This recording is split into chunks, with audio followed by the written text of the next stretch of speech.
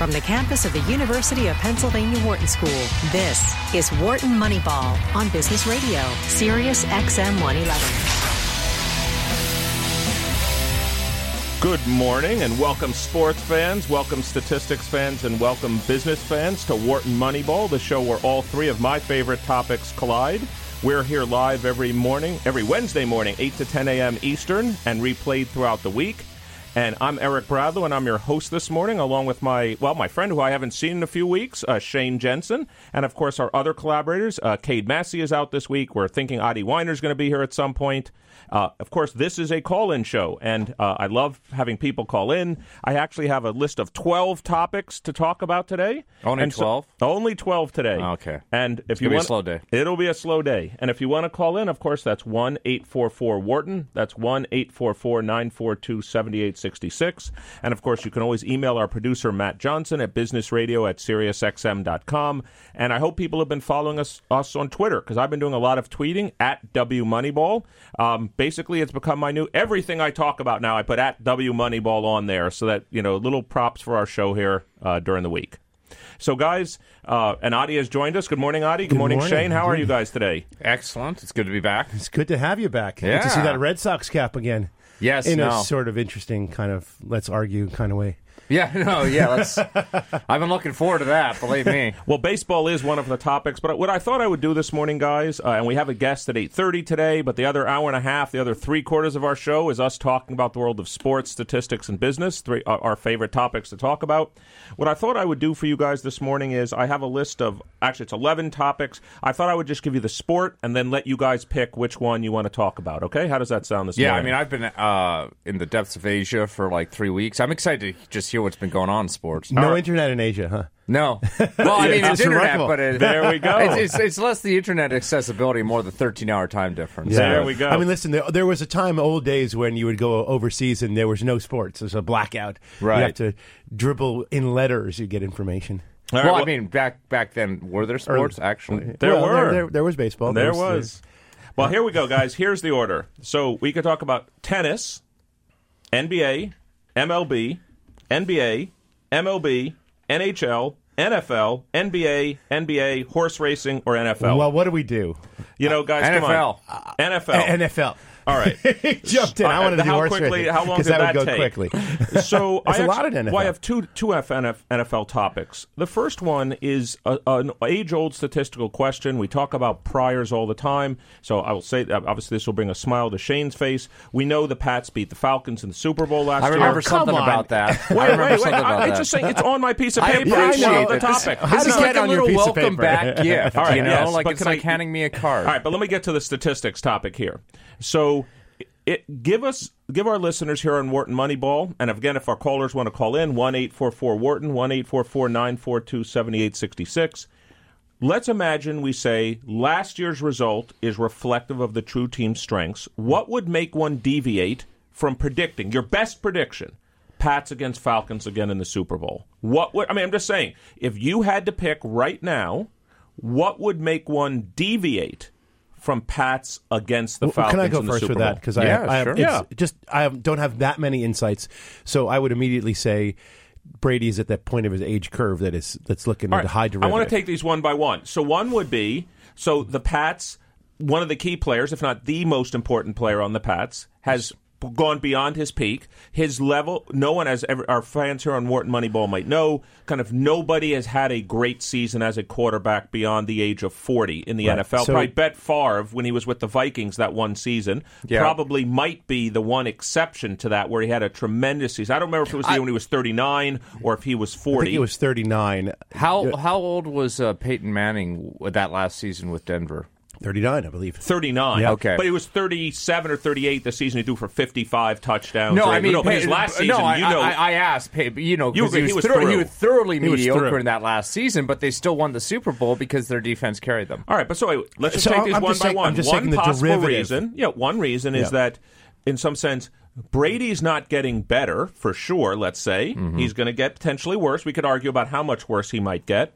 And they haven't added enough other players to make them as great as they were last year. So that's one rationale. Not in my knowledge. So any others? They have actually, but okay. But other reasons. What would be other reasons? Again, the reason I'd like to bring this topic up is this is not going to happen. Yeah. Why wouldn't you pick? Look, if you had to pick, who was the best last year?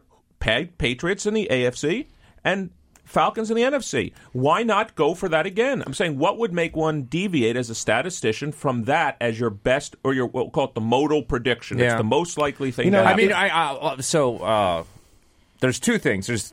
There's a couple things like kind of under the regression to the mean sort of category of things. But let me just, what would make, since everyone, I'm going to get not technical here, but a little technical, since all the teams have the same sample size, meaning every team plays the same number of games, if before regressing back towards the mean, if the Falcons were ahead, what would make a crossing happen where they wouldn't still be ahead? Yeah, they'll regress inward, but it's not like any of the teams above the mean is going to regress upwards.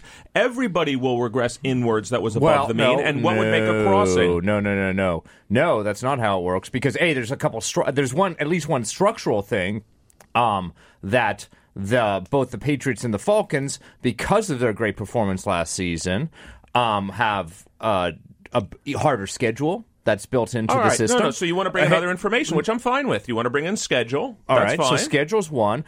Also, two, they had inferior draft picks over the other teams, and so the influx of young talent is going to be less. And three, the most important one, I think, is that their good performance last season was a mixture of their actual ability and luck, and we know for a fact that they were lucky because, they went as far as they did. There was some amount of luck there, and that luck is unlikely to be perpetuated into this season. So that's the reason for they might cross other teams. So just to hear your argument, which is a reasonable statistical argument, let's just take the Falcons as an example. Falcons' observed strength equals true strength plus some error term. Yeah. We know the Falcons did well, so their error term was positive, and maybe more positive than other teams. Maybe. Yes. That's the argument, and therefore they won't get as positive an error term as they did last year, as maybe, I'll pick another good team, the Green Bay Packers. Right. And so, all else equal, there might be a crossing there in your prediction. I mean, what goes into that error term is things like injuries and stuff like that. Almost every team that's ever won and gone to the Super Bowl has had a pretty good season in terms of avoiding injuries. Well, as we know, by the way, anything in your statistical that's not in your statistical model, in some sense, that's true in the world, goes into the error term. So there's lots of stuff. I'm just saying that injuries are Let me summarize this. Because I have another NFL topic. We talked about this last week. We do it almost every week in baseball. In every sport, there's a concept of over and under performance relative to your actual quality. It's impossible to measure actual quality. So there are surrogates, and one of them is a Pythagorean type ratio, which in baseball is calculated from runs allowed and runs scored. And football has the same thing. So you could go back to last year's season and say, was there any team that seemed to be really killing it on the field, but just somehow not winning the games when they mattered, or getting pushed out, and they might have a better forecast to be. I think if I had to guess, if you did Pythagorean, it would still be New England and Atlanta 1 and 2. Let me just say, by the way, I don't know the answer. I really love your answer, Adi, because I think what it gets to is, what do we have that's observed about these teams? And what we have observed is points for, points against. These are always the inputs to this Pythagorean type of formula. We could compute a residual for each team, and maybe, by the way, maybe it's not true. Maybe, as I always say, remember, 4 games the Patriots played without Brady. Brady was 11-1. So, there might not have been, and you looked at their points scored and points against. It's pretty hard to bet against the Patriots. I think we're very, very good. All right, well, I have another NFL topic, but there's a bunch of NFL topics. There have been some rule changes this week. I want to get to a rule change, but it gets to another statistical question, since we're here on Wharton Moneyball. And again, if you want to join the conversation, please call us at 1-844-WHARTON. That's 1-844-942-7866. I'm Eric Bradlow, and I'm here this morning with my co-host. Wednesday morning. Every Wednesday morning, 8 to 10 a.m. Eastern, replayed throughout the week with Adi Weiner and Shane Jensen. They shortened the overtime from 15 minutes to 10 minutes. Now, it actually turns out, if you look historically over the last 20 years, it's not going to cut out. It wouldn't have changed many games. Well, maybe, and that's my question to you. Mm-hmm. Well, first of all, how many plays are you cutting out? Why do they do this? I know the number. So what's the motive? Tell us. The motivation is to prevent injuries. Mm-hmm. The motivation is it will cut down the number of plays. More plays, especially when you're fatigued, creates injuries. Yeah. However, here's the number of plays. The average number over the last 20 years. 40 plays is in a season. 40 plays in totality for every team. Not 40 plays for a team. Yeah. 40 plays in the league in totality. And putting that in context, how many plays are there in a season? 30,000, 40,000? Yes, somewhere in that range. Okay. So this is... but here's the mathematical question I want to ask you, because there's a reason I brought this one up. Let's imagine you were saying, all right, we have data for last, 40 years on 15-minute overtimes. We have no data on 10-minute overtimes. But imagine you wanted to make a forecast of what would happen if it went to a 10-minute overtime. So this is what we call a counterfactual, where in this case we actually have no data points at 10 minutes. And let's even imagine they had taken the other suggestion, which many people said, 0 overtime, meaning now there's no overtime. Yeah. How would you, as a statistician, try to make a forecast for a data point for which you actually have no information, direct information, because there's never been a game played in the NFL with 10-minute overtimes? Well, I mean, the problem is that the counterfactual means it's a universe that you aren't observing. Right. They're going to play different. I mean, but that's my point. I'm waiting. I could have said it, but I'm the host today. I was waiting for you guys to say this. As a statistician, you kind of have to, I mean, if you want any data at all, you just have to assume they're not going to play that different in overtime, right? And we do have observations on 10-minute overtimes, as long as we ignore that last 5 minutes. So let's get to this. So one possibility, which seems, I think we all agree seems unlikely, is, if there's 5 minutes left in overtime, you're like, we can still win this game, to assume that as we're, in today's now new rules, with 1 minute left in overtime, which is really 6 minutes in the old one, I wouldn't play any different. That's probably not true, but it's an assumption. Yep. And by the way, you're going the direction I wanted you guys to go, which is when you don't have direct data, you have assumptions. Yeah. So now what we have to do is we have to replace data, which we don't have, with assumptions. Yep. And so I just thought it was an interesting thing, because as the NFL, they're not stupid. As they enacted this policy, they have to have some belief about the counterfactual that's going to happen. So I just wanted to get your thoughts. By the way, returning to Audie's point about the motivation, in that, I know we only have 40 plays, I guess, in that sort of a season total. A season. For all for season. I think that's what's the injury rate there versus like the injury rate per play in any other part of the game? Like, are there assuming actually they're that much more tired at the very end, more right? injuries? I mean, I think are you alluding to the idea that maybe at the end of the game they're exhausted? Well, that was the motivation. Right, yeah. But I mean, it's not great data, but you can at least check that. I just thought, look. Let me just turn on our business hat here, because we are at Wharton. This is Wharton Moneyball. Business is one of our 3 major topics. Let's imagine we're sitting here and one's trying to evaluate the effect of the budget that was just submitted by the White House. I mean, we've never observed a world in which that particular, let's say, cut happens or that tax rate happens, and this is what people do all the time. They make forecasts for worlds for which they do not live in. And they tend to be year in and year out horrible. Yeah. I'm just saying, but there have to be some assumptions one makes. So Shane's made a reasonable assumption, which is it's not even just linearity, it's just no change in behavior. Yeah. Just run your simulation and then just cut the clock off at 10 minutes in overtime, and that's it. Those plays just never happen.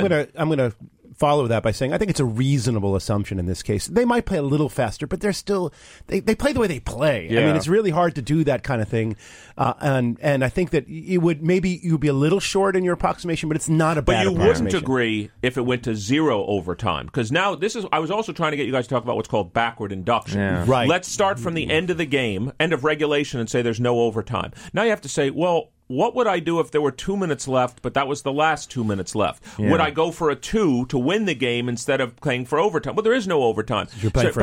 Now, like, how far back do you go? Like, eventually, well, I got to play the first minute of the game differently, knowing that the game's going to end with regulation. So the reason I like the topic, why I brought it up to you guys, was there really is statistical principles about assumptions, about backward induction. I just thought it was interesting to think about from a policy point of view. Why would the NFL do this, and what can we predict will happen? Well, I read that this was the purpose of this was to decrease injuries. Correct. That was the actual.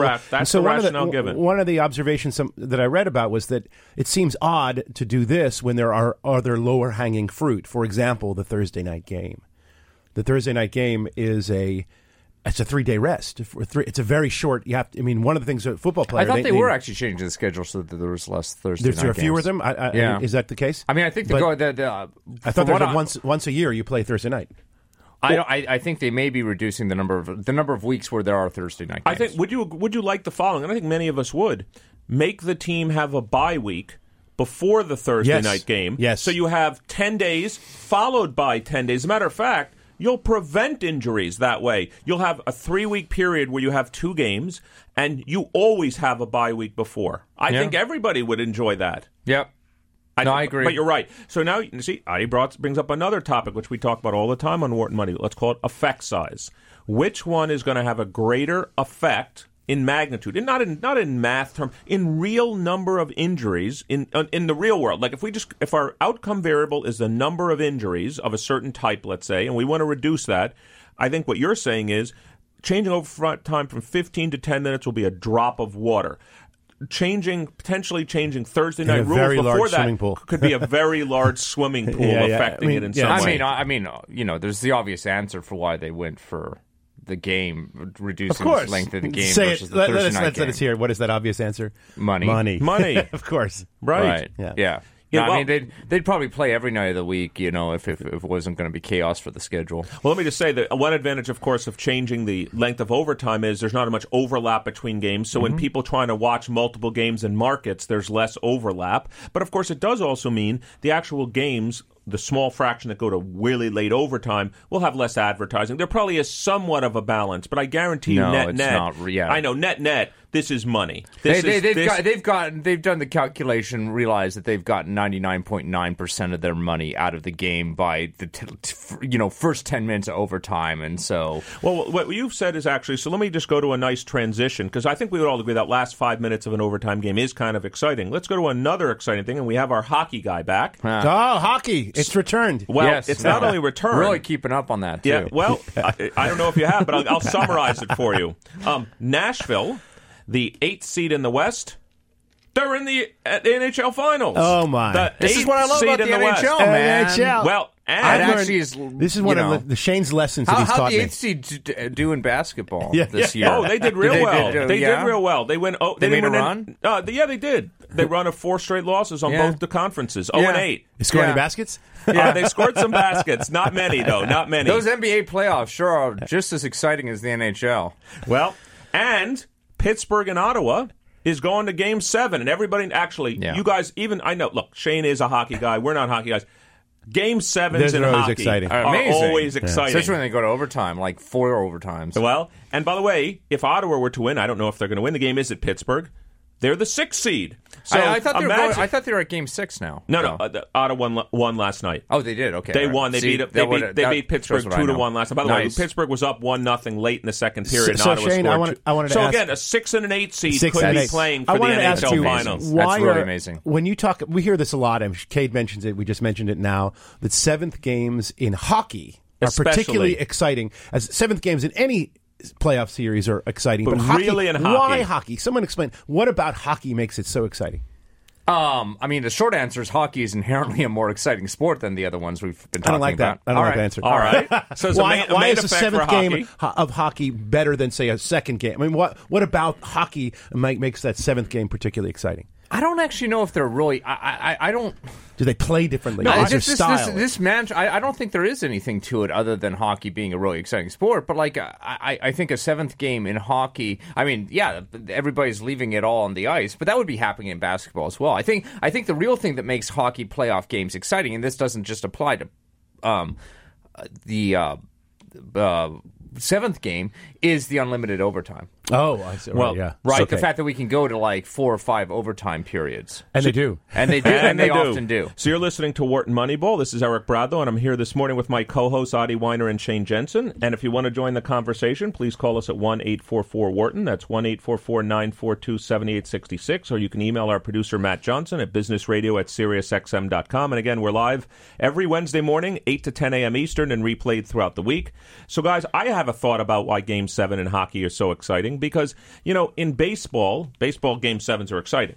But let's say a guy hits a 2-run homer early in the game. That's very exciting. But, teams can come out. In hockey, because of the low amount of scoring and the randomness in the game, like every goal really matters. And, I mean, I'm not saying in baseball every run doesn't matter. But in hockey, every goal really matters. And so just the tension and the nervousness, just, what happens if the goalie makes an easy mistake? Or what happens if, a guy slips or hooks a guy and, there's a 2-minute penalty or a 5-minute major? I mean, it's just everything comes down to possibly a very random event, and that makes it exciting. When is this going to happen? I would say it's soccer, too. I would say in soccer. But soccer's much more slow-moving. Soccer's slow-moving. And I agree completely with that. I mean, I think basically the comparison set between, say, hockey and basketball is, the entire Game 7 of hockey is like the last 30 seconds of the basketball game. I would agree. Where basically there's so many scoring events in basketball, but then you can tune in the last minute, and assuming it's still close, now you're kind of in a and by the way, scenario. If our listeners want to call in, and I don't want to say disagree with us, but if you want to say which Game 7s are most exciting too, for example, I remember a Game 7 in the NBA last year, which was pretty exciting when LeBron made that block against Iguodala. This brings up another... And I remember a Game 7 in baseball last year. I remember a Game 7 in baseball that was pretty... And I remember, wasn't there a Super Bowl, even though it's not Game 7, wasn't there a finish to the Super Bowl that was fairly exciting? So we've had some good excitement. It's true, and that kind of brings up the final point, I think, on this, why hockey might be more exciting in terms of Game 7s. It's not actually, but we see them more often. Game 7s are exciting in every single sport, as we've kind of suggested just right now, but we see them more often in hockey. That's actually a checkable hypothesis. Why? Why are there so many more Game 7s? Because the teams are more evenly balanced, actually, going into the series, also, and there's more randomness. I was just about to say, Adi, let's go back to our math equation that we talked about earlier in the show. Observed performance equals true performance plus error. You add a massive error term in hockey, you're going to get 50-50. You're going to get Game 7s. I mean, the fact that you've got an 8th seed against a potential 6th seed in the finals, would you ever see that in basketball? Well, would you see an 8th seed in the semifinals in basketball? Clearly, no. It's a basic mathematical fact that the closer they are to 50-50, the more likely you have Game 7s. That's what we're talking about. And that's a fun mathematical fact, and that's certainly true. But I think there's also game-to-game, there's just like more, there's more randomness in hockey. Unless you have sort of negative correlation. If there's negative correlation, you're more likely to get the Game 7s. Yeah, if you're winning one, forces you to lose the next one. Yeah, and I don't see that as much. There's no real evidence. I've looked at that. Baseball has that type of thing, which is why I think baseball has less, or has a little bit of a negative correlation, just because, every team... Exactly. The pitcher, you have to kind of substitute out pitchers. Well, guys, so let's also now, since we've semi-transitioned, I don't know if we've transitioned to it, horse racing. You want to do horse racing next? I do. We didn't talk about it. All right. Well, I mean, I actually do have a horse racing story. A horse racing story. Well, let me just introduce the topic of horse racing, and then I want to hear your story. So everybody might know, in some ways, it was an exciting first two legs of the Triple Crown. Always Dreaming won the Derby, and Cloud Computing, as a show of Wharton Moneyball, we're happy about that, won the Preakness.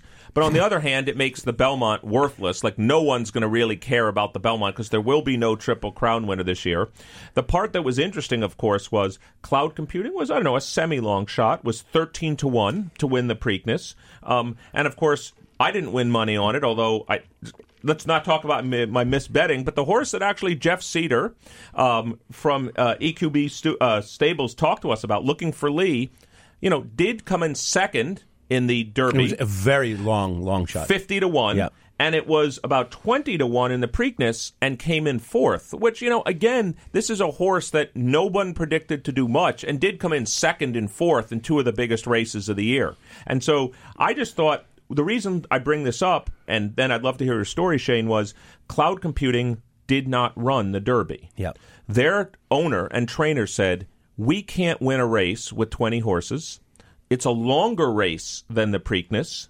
We're putting all our chips in for the Preakness and not even going to run the Derby.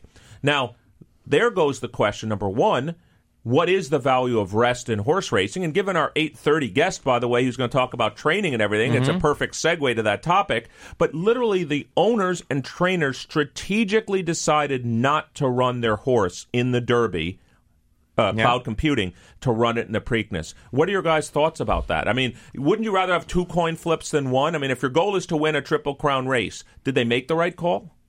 I mean, in retrospect, yeah, of course they made in retrospect. Well, this is not the show of retrospective statistics. We're forward-looking thinkers here. We're also experts in advanced hindsight. Yes, that's true. That's true. Well, let me do a Bradlow here. Yeah.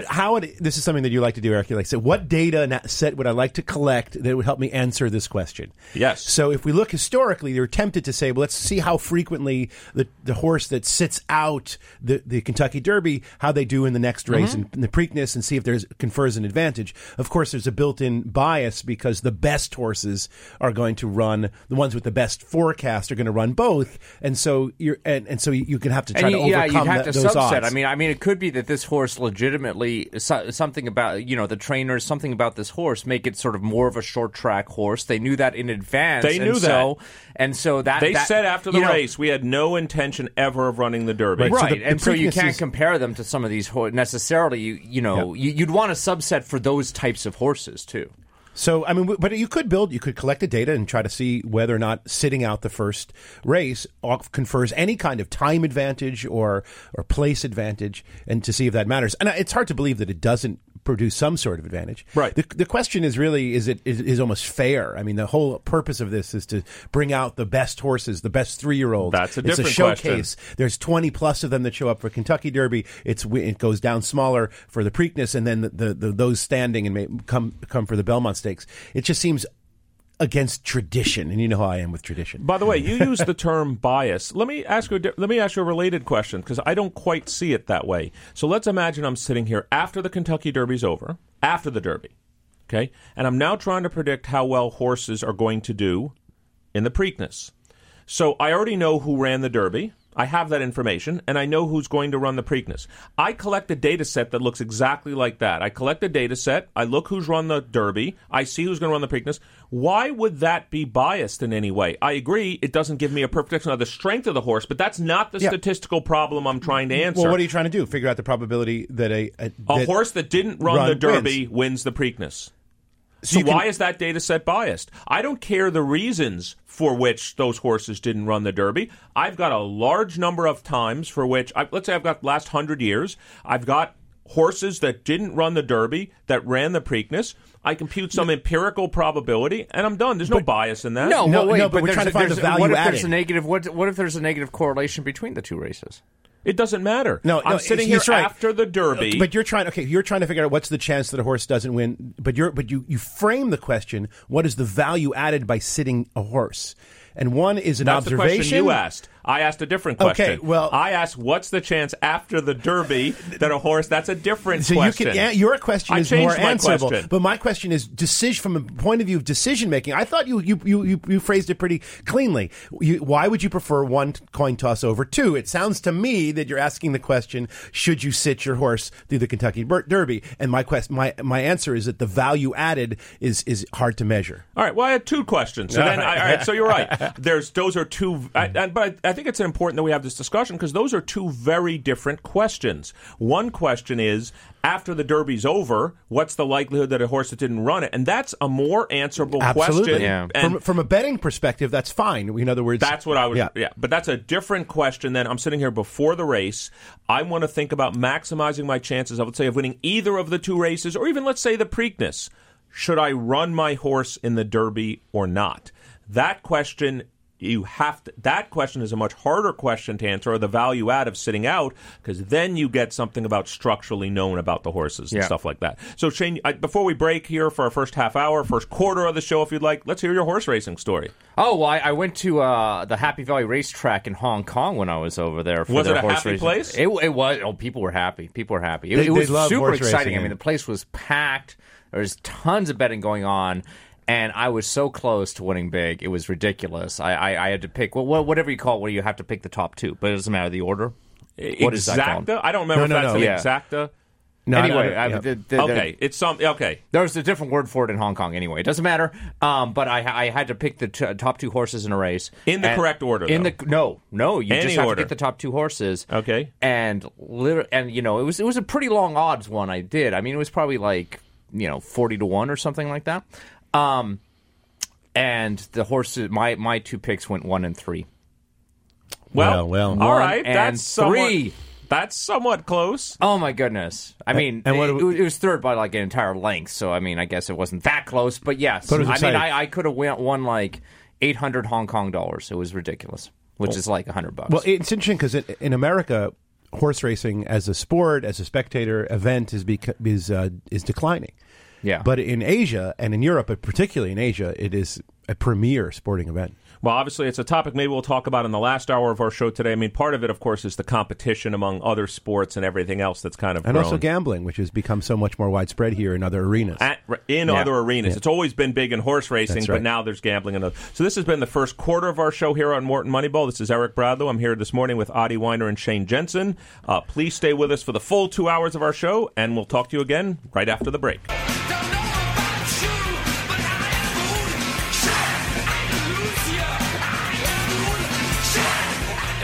Welcome back to Wharton Moneyball. Thanks to our sound engineer and associate producer, Danielle Bruno, for bringing us back on, to me, an unknown song. I'm sure millions of people are out there saying, I know that song, but Eric Bradlow isn't one of them. So welcome back to Wharton Moneyball, and we're here every Wednesday morning, live 8 to 10 a.m. Eastern. I'm here this morning with Adi Weiner and Shane Jensen. We've just been talking about horse racing a little bit. We talked about the NBA a little bit this morning. We talked about the NFL this morning. You know, guys, another topic that kind of, reached my eyes this week. There's lots of topics that reached my eyes, and we sort of touched on it a little bit when we were talking about Tom Brady. I love talking about tennis. Tennis is one of my favorite sports to watch. We had a very strange result in tennis this last week, and here's the way it kind of worked. So Novak Djokovic, former number 1 in the world, now number 2, played the number 8 in the world in the Rome Open. And in the semifinals, Dominic Thiem, a clay court specialist who had just beaten Nadal, by the way, who was on a 30-match winning streak on clay, the greatest clay court player of all time. Djokovic beats him 6-1, 6-love. 6-1, 6-love in the semifinals. The next match in the finals against the 16th-ranked player in the world, a 20-year-old, Alexander Zverev, he loses 6-4, 6-3. So this gets back to my comment that sometimes when you're an older player in a sport, you are the old Novak Djokovic, and sometimes you're just the old Novak Djokovic. So I just, how do you guys think about it? So this will segue to our guest. Yeah, and I actually kind of returned to a point you made a while ago when we were talking about tennis specifically, and about like how aging really. It was kind of a poignant thing because it's talking about like how, to win a tournament, you basically have to string together 5 great games. 5 great matches. Or 6. And the major is 7. Yeah. The major. Yeah. So 5 to 7 great matches to win a tournament. And your chance of having at least one bad match goes up dramatically as you age. And all you need is one bad match.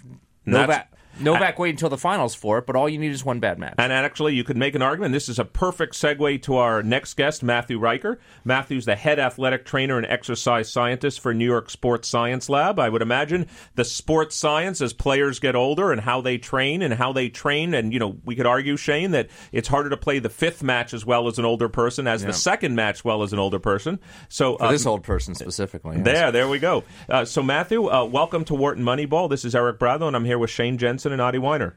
Hi, guys. How are you? Thanks for having me. Good. It's great to have you on. And, one of the things we talk about a lot in Wharton Moneyball is that performance on the field, when the lights are on, doesn't just happen.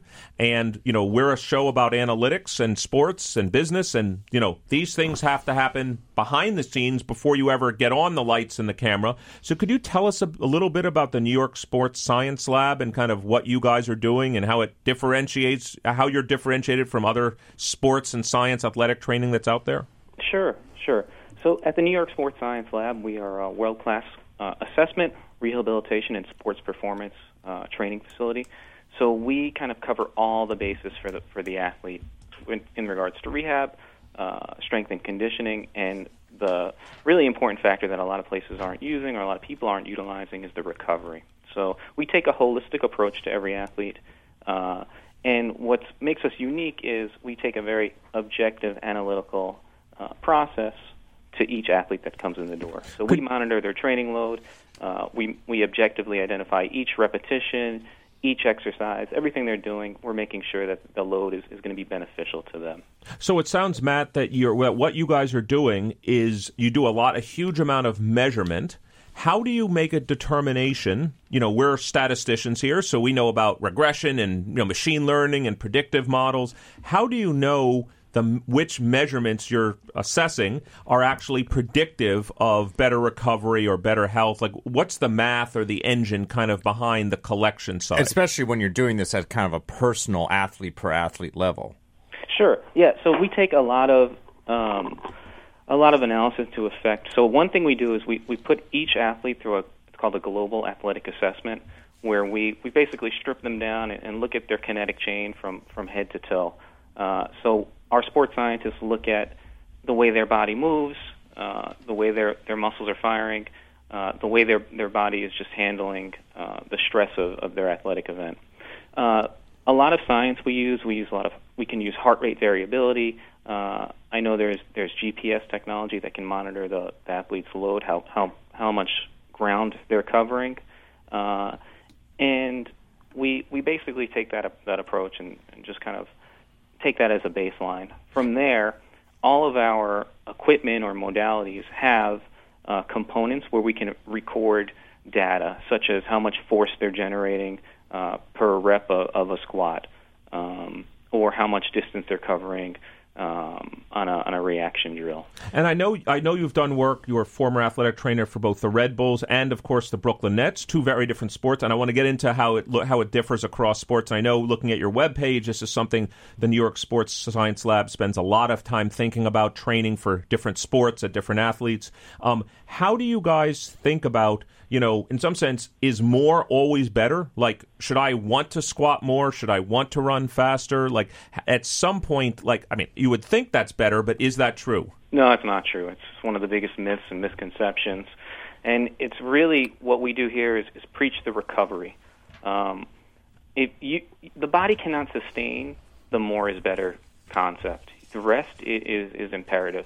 And I'm not even talking about the aging athlete. I'm talking about every athlete as a whole.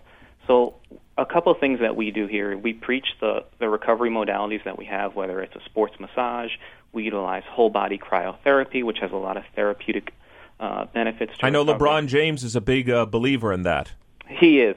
Many professional athletes are big believers in it. Really, really helps with the recovery time. Another thing we do is we help monitor the sleeping patterns and of our athletes, and we're really on top of them as far as getting enough sleep. To me, that's one of the biggest issues when it comes to recovery is that quality sleep, and if an athlete is getting enough. Because there are numbers out there that say, once you have that diminished sleep pattern under 3 hours, your reaction time, hand-eye coordination, and timing really, really significantly drop. It's really interesting that you talk about the sleep. This is Adi Weiner, and I actually do some research with some of the sleep lab here, and we're actually looking to collaborate with some of our sports teams here and put on sleep monitors. Do you have monitors that you put on the players or the athletes, or is it self-reported? How are you handling the sleep? Yeah, we do both. We have sleep monitors, and we also have the subjective questionnaires. How well do they correlate with each other? How or I guess the more general question, how good are athletes in general at assessing their sleep? I don't think they are, because it's tough to determine that, especially when you're in that sleeping state. It's really, really tough to determine.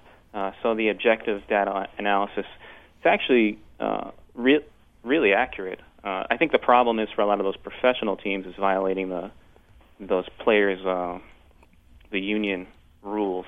I know a lot of those professional athletes of the teams didn't want to get monitored. I think that was the issue with a lot of those teams. So we're here on Wharton Moneyball. This is Eric Bradlin. We're talking to our guest this morning, Matt Riker. Matt is the head athletic trainer and exercise scientist for New York Sports Science Lab. And if you want to join the conversation here on Wharton Moneyball, please call us at 1-844-WHARTON. That's 1-844-942-7866. Many of you listeners out there may have a specific question about your own training program that would be great to ask Matt about.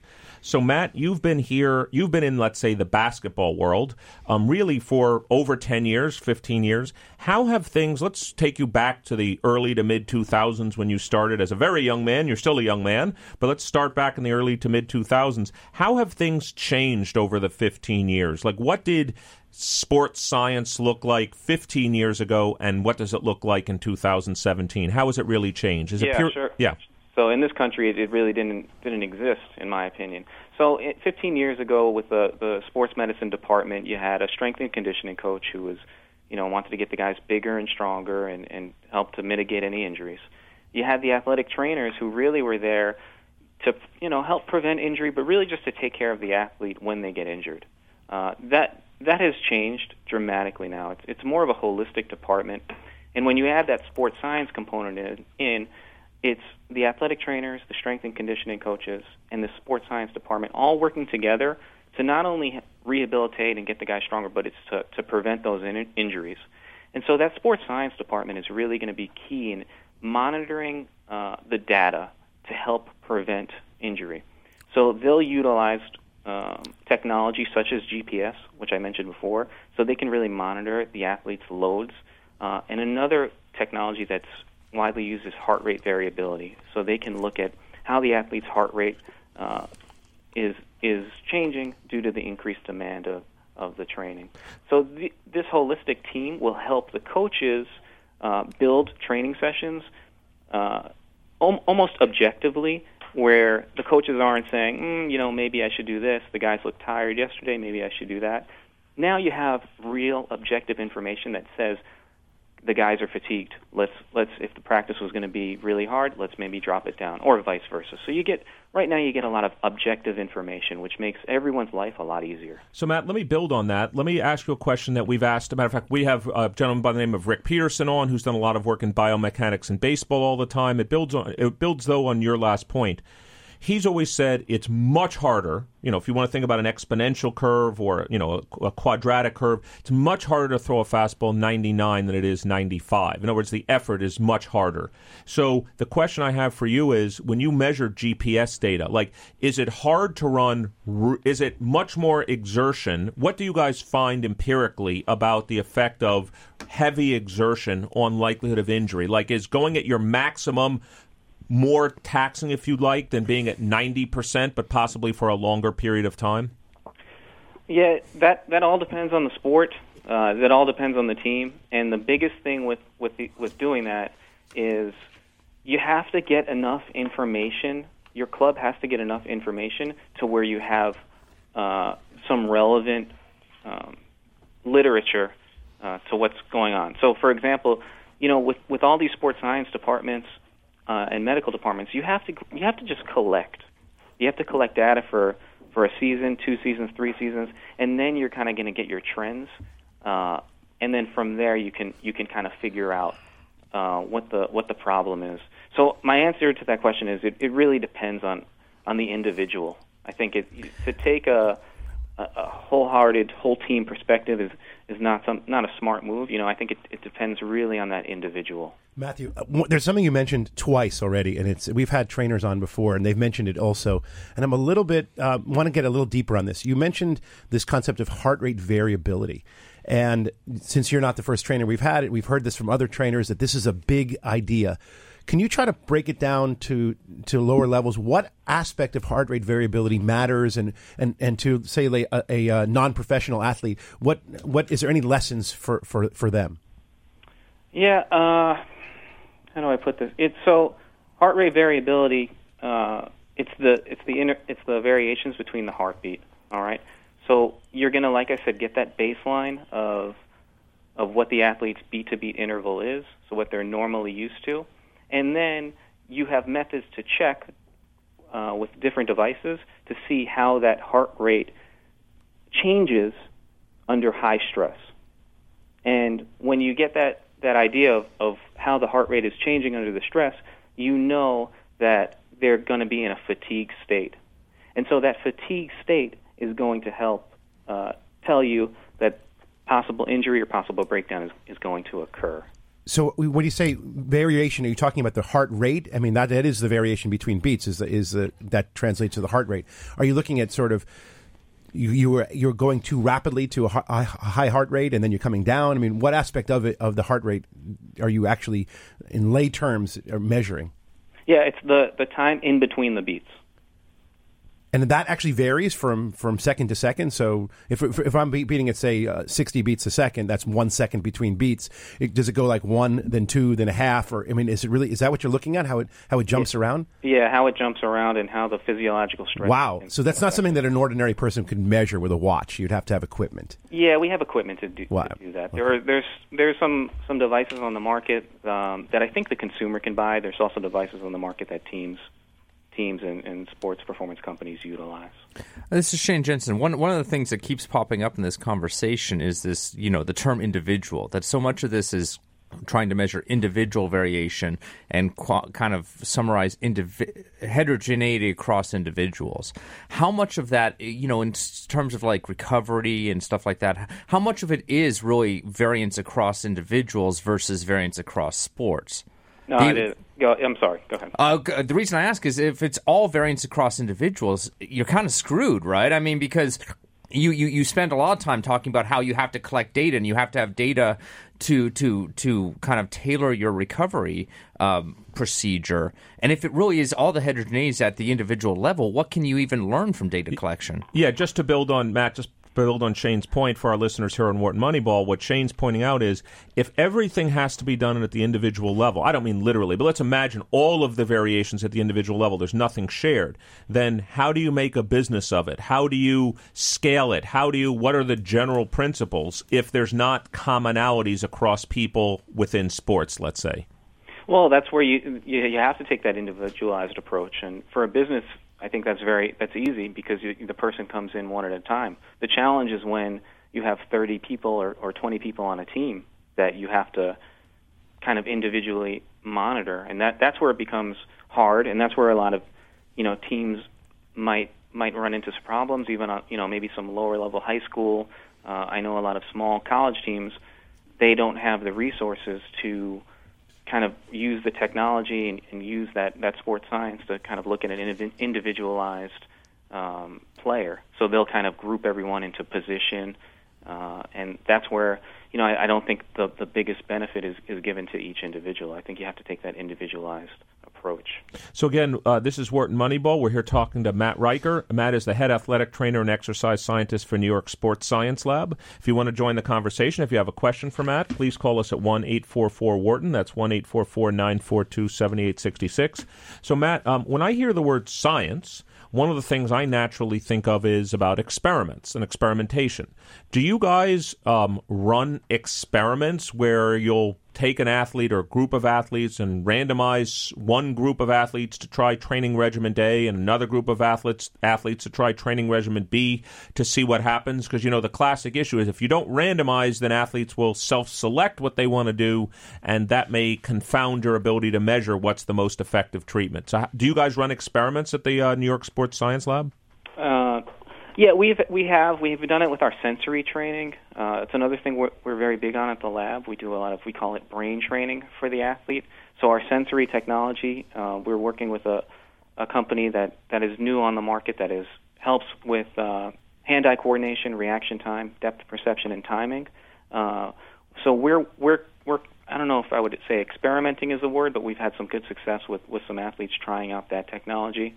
Like I said, on a recovery day or on a day when the physical load shouldn't be that high for an athlete, we'll do a lot of these mental simulations, which I think it's a little new to the industry, but it's something that we're starting to get the hang of. Is there any evidence that these kinds of mental training have any impact? I mean, this is something that there's been debated about. I mean, because they're now marketing these are anti-Alzheimer's training and add more points to your intelligence, et cetera, et cetera.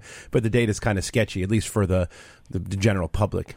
Yeah, we've been working with one company called Interactive Metronome that has some pretty good science and research. It was built on the platform a lot of concussion rehabilitation and head trauma. I know that they have some decent research. They've done a study with the PGA as far as accuracy off the green. So there is some decent research behind Interactive Metronome that we've kind of been incorporated with. But a lot of the sensory stuff, the hand-eye coordination, the time, the depth perception, reaction time stuff is new. I think the research is still kind of broad and hasn't been enough time. yet to understand. Yeah, so Matt, we spent the last 20 minutes with you talking about kind of what's being done now, and let's call it your past life with the Brooklyn Nets and training, what it existed 15 years ago. Now let's forecast towards the future. So you already mentioned sensory data. I know you guys at New York Sports Science Lab are doing work with 3D motion, neurotechnology, etc. What are the exciting new data sources that you see coming in? If we had you on in 5 years from now, you'd be saying, Eric, this is what we've been doing for the last 5 years. What are the exciting new ways to measure and to do sports science that you see coming up? Oh, I think the world of the sleep study has a ways to go as far as their accuracy and the measurements there. I think that's going to be one of the big things that a lot of people are going to get pretty interested in, just because of the importance of sleep. I think the technology is decent now, but like we said before, the technology is new, and I don't know how accurate it is. You mean the home sleep technology? There's very good sleep technology in a lab, but there's very poor technology that you would bring to your own house. Correct. Yep. Correct. Okay, so measuring sleep. Other things we should be looking for on the horizon? Like, for example, I just heard something yesterday, coming in this morning, actually, about last night's Cavaliers Celtics game that shocked me. Who do you think, of all the players that played last night, who the bottom two slowest people were actually on the court last night? One was Kyle Korver, which might not shock a lot of people, and the other was LeBron James. So are you guys doing work with, I mentioned, I see 3D motion, but what do you see happening in the world of speed and motion and tracking that's kind of going to be new in today's world? I think that technology is pretty good. I think you have to ask yourself, especially in that elite level of professional teams, is what defines speed? I mean, you have to define speed first. What their top speed is that the average speed? What's the metric there? Yeah, that's what you have to figure out, and then you have to ask yourself, what is that really important? And then you have to say to yourself, okay, was that with a ball, without a ball? I think you have to. It's a broad term, and I think it's appealing for the viewer on TV to see a stat and a number. But I think the important thing is to do, as in the sports medicine departments and for the professional teams, is what's relevant, what really what is it's not so sleek, but what matters. And I think that's where we need to go with the information. So Matt, in the last kind of minute or so that we have, any advice you would give to all of our listeners out there who are thinking about their training regimen, etc.? Any kind of general advice, you guys, when you give big podium talks from the New York Sports Science Lab? Any general piece of advice? Yeah, recovery is key. I think you really have to make sure you're recovering. And a lot of young athletes like to push themselves. More is better. More is not always better. Recovery, sleep, proper nutrition. Those are three things that are going to get you, stronger and faster. It's going to help you way more than trying to lift heavy weights when you're fatigued. I'd say also knowing when you're fatigued, when you're tired, when you don't have it in you, it's not always great to push yourself. Take that day off, focus on something else, active recovery. But when you really push yourself in that fatigue state, the benefits are not always there. Well, Matt, we'd like to thank you for joining us here on Wharton Moneyball. We've been talking to Matt Riker, head athletic trainer and exercise scientist for New York Sports Science Lab. Thank you for joining us, and we hope to have you on again soon. Thanks, guys. Appreciate it. Yeah, I love Matt's last term that he talked about, active recovery. Is the part that just shocked me is we asked him advice. I'm sure if we had been on for 30 years and we asked somebody 30 years ago, they would say, you got to push yourself. No pain, heavy no weights. gain, right? Yeah, no pain, no gain. Right. Blood and guts. And Matt's talking about just the opposite. Notice the things he gave advice on. Sleep, recovery, nutrition, eating properly, nutrition, all of this. And don't push yourself when you're tired. And don't push yourself when you're tired. How about that? Well, we're not tired here on Wharton Moneyball. That's just 1 hour of our show. We have another hour to go, so please join us again after the break.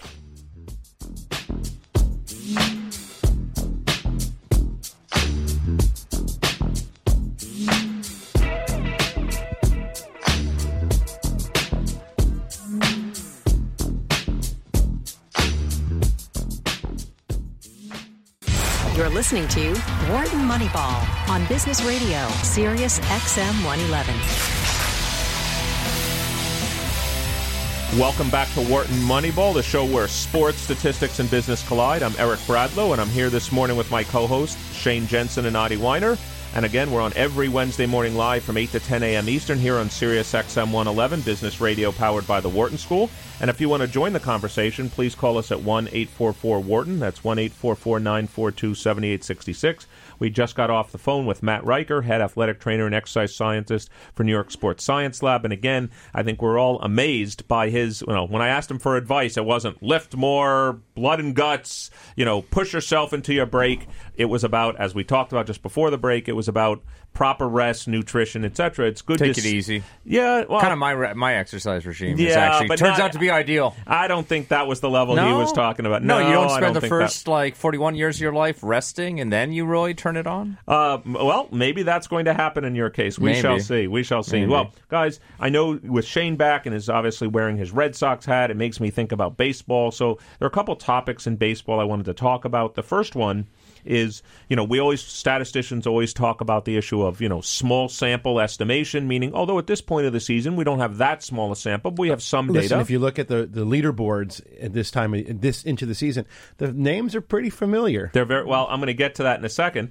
And so the topic I wanted to talk about, we briefly, Adi and I, we talked about a little bit last week, was Major League home run hitters, 50 home run hitters. We've talked about, we were both, not ruined, we were both enamored with the day remember when George Foster hit like 52 way back in the 70s. Back when. And we've talked about this. Henry Aaron never hit 50 home runs in a season. Reggie Jackson never hit 50 home runs in a season. So, forget the PED era.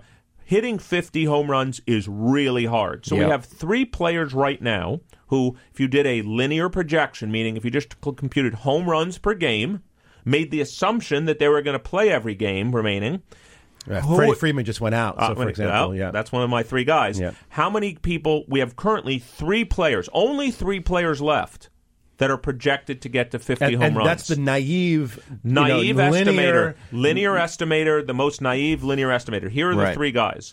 One, I'll put on my Yankee hat. Aaron Judge. The Judge's Chambers. Yep, he's projected right now to reach 57 home runs. So let's take them one by one.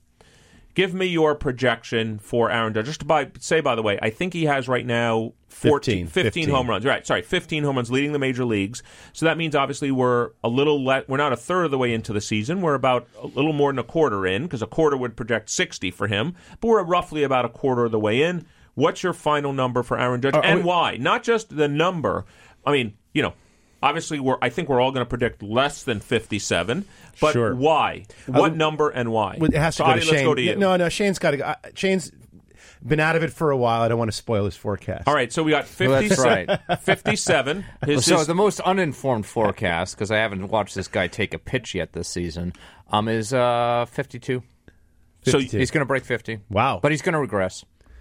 A little bit, because there's probably a luck component in there. All right, so you're projecting, I'm just going to make sure we're clear, just to do the math a little bit there, if he hit, this is actually interesting, if he hit at a 48 home run rate, this is the math I always like to do, if he hit at a 48 home run rate for the rest of the season, if you average 3 times 48... That's 36 plus his 15. Right. He would get exactly to 51. So he basically needs to hit at a 48 rate. He needs to regress from a 57 rate to a 48 rate the rest of the season. By the way, for all our listeners here on Wharton Moneyball, whether you like the way Eric Bradlow does it or not, that's the way I like to think about it. What rate does he need to hit at the rest of the season to get to your predicted number? Yeah. And how realistic do we think that degree of regression is? And he plays first base, is that right? No, he's a right fielder. Right fielder, okay. Yep. Okay. You're also weighing in likelihood of injury in that? I am, and I'm weighing in the fact that he's in the American League, and so they can DA. Like, he doesn't, he doesn't have to play the field every day if he doesn't want to. All right, so good. So you've gone back from 57 to 52. He will be playing the field every day. The Yankees go, he's a decent fielder. He's actually as the Yankees. I'm just sort of saying, like, if he's getting tired or something like that, as all players do throughout the season, an American League team has the additional flexibility to kind of rotate him off the field for a game if they want to. So how do you get your turn of prediction? 57 over under 52. Oh, way under 52. Way under. I think are we talking about? So I'm actually thinking he's going to go at about a 30 home run pace the rest of the season, which I think is about what what he projected before he started the season. Which would get him into the high 30s, 37, maybe 38. 40 would be a stretch. So I'm going to predict 39 to 41 is my range for Judge. Listen, I'd love to see him do more. I think I've been watching the Yankees pretty closely, almost every game, some part of it, and he's absolutely slowed down. I mean, he raced to 12 home runs, and these last couple have come.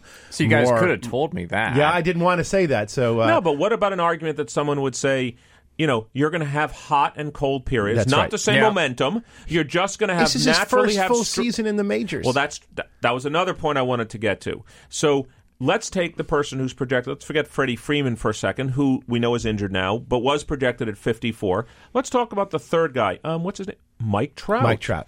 So he's projected at 51. So I want to ask you a series of questions. What's beautiful, we have some nice time here on Wharton Moneyball to talk about this.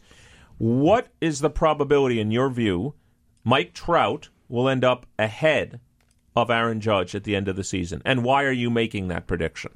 Okay, I'll jump in with this one. Mike Trout, I think, has a very low chance of hitting 50 because we've watched him since 2011, and he doesn't have that kind of 50 home run stroke. So I want to take Adi's points one by one because these are important. So what Adi is talking about is this is actually one of those situations where having more uncertainty about Aaron Judge makes his interval potentially wider, which means not that his expected number, Adi's going to get to that in a second, might be lower for Judge, but his probability of getting to a threshold, let's say 50, may actually be higher because we know less about him, and so his rate is more uncertain. We have to entertain the possibility that he's actually a better home run hitter than That's right. Mike Trout because we don't have enough data to kind of disprove that yet. I love where you started because, many people that make predictions, and our listeners on Wharton Moneyball, we're in the prediction business.